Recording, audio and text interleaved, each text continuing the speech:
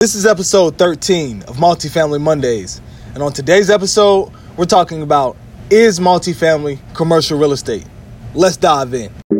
You are tuned in to Multifamily Mondays, the informal podcast designed to simplify and help others succeed at apartment investing. With that being said, let's dive in.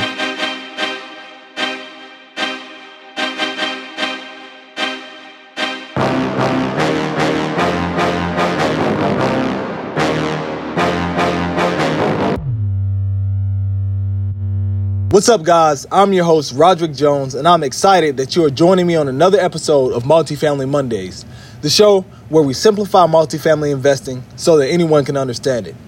On this episode, we're talking about, is multifamily commercial real estate? But before we do that, let's hear from today's sponsor. Today's episode is sponsored by R. Jones Capital. At R. Jones Capital, we acquire and manage large multifamily properties in emerging markets that produce excellent cash flow during ownership and a strong cash flow at the time of sale. We have investment opportunities for accredited investors. If you are an accredited investor and looking to grow your wealth, visit www.rjonescapitalgroup.com/partner. Now that is out of the way, let's get into today's topic. Is multifamily commercial real estate? This is a question that I commonly hear and see online from a lot of new investors seeking opportunities. Is multifamily commercial real estate? But before we dive into that, what is multifamily? What is the whole meaning of this term? So multifamily housing is defined as a building that houses more than one family at a time.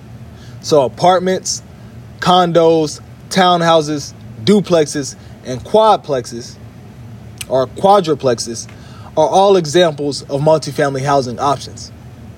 The building can be owned by one person who rents out the units, or each unit can be owned individually. So, is multifamily commercial real estate? The answer is yes. Multifamily is commercial real estate if the property is 5 units or more. So duplexes, triplexes, and quads are all looked at as residential, whereas apartments with 5 units or more are considered commercial. This category includes apartment complexes and high-rise apartment buildings. Generally, anything larger than the fourplex is considered commercial real estate.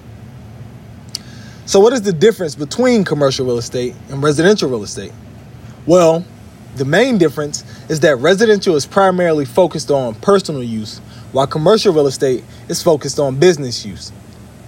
Residential real estate purchases typically involve a single unit of property, while commercial real estate purchases may involve several units of property that have been assembled to create a larger unit. So let's wrap it all up. Multifamily is commercial real estate if the property is 5 units or more. If the property is under 5 units, it is considered residential. So here are some action steps. Hit that subscribe button and rate this podcast. I would love to hear your feedback, and I want to continue to make every episode better. And if you haven't done so yet, make sure you like me on Facebook at Roderick Jones Official.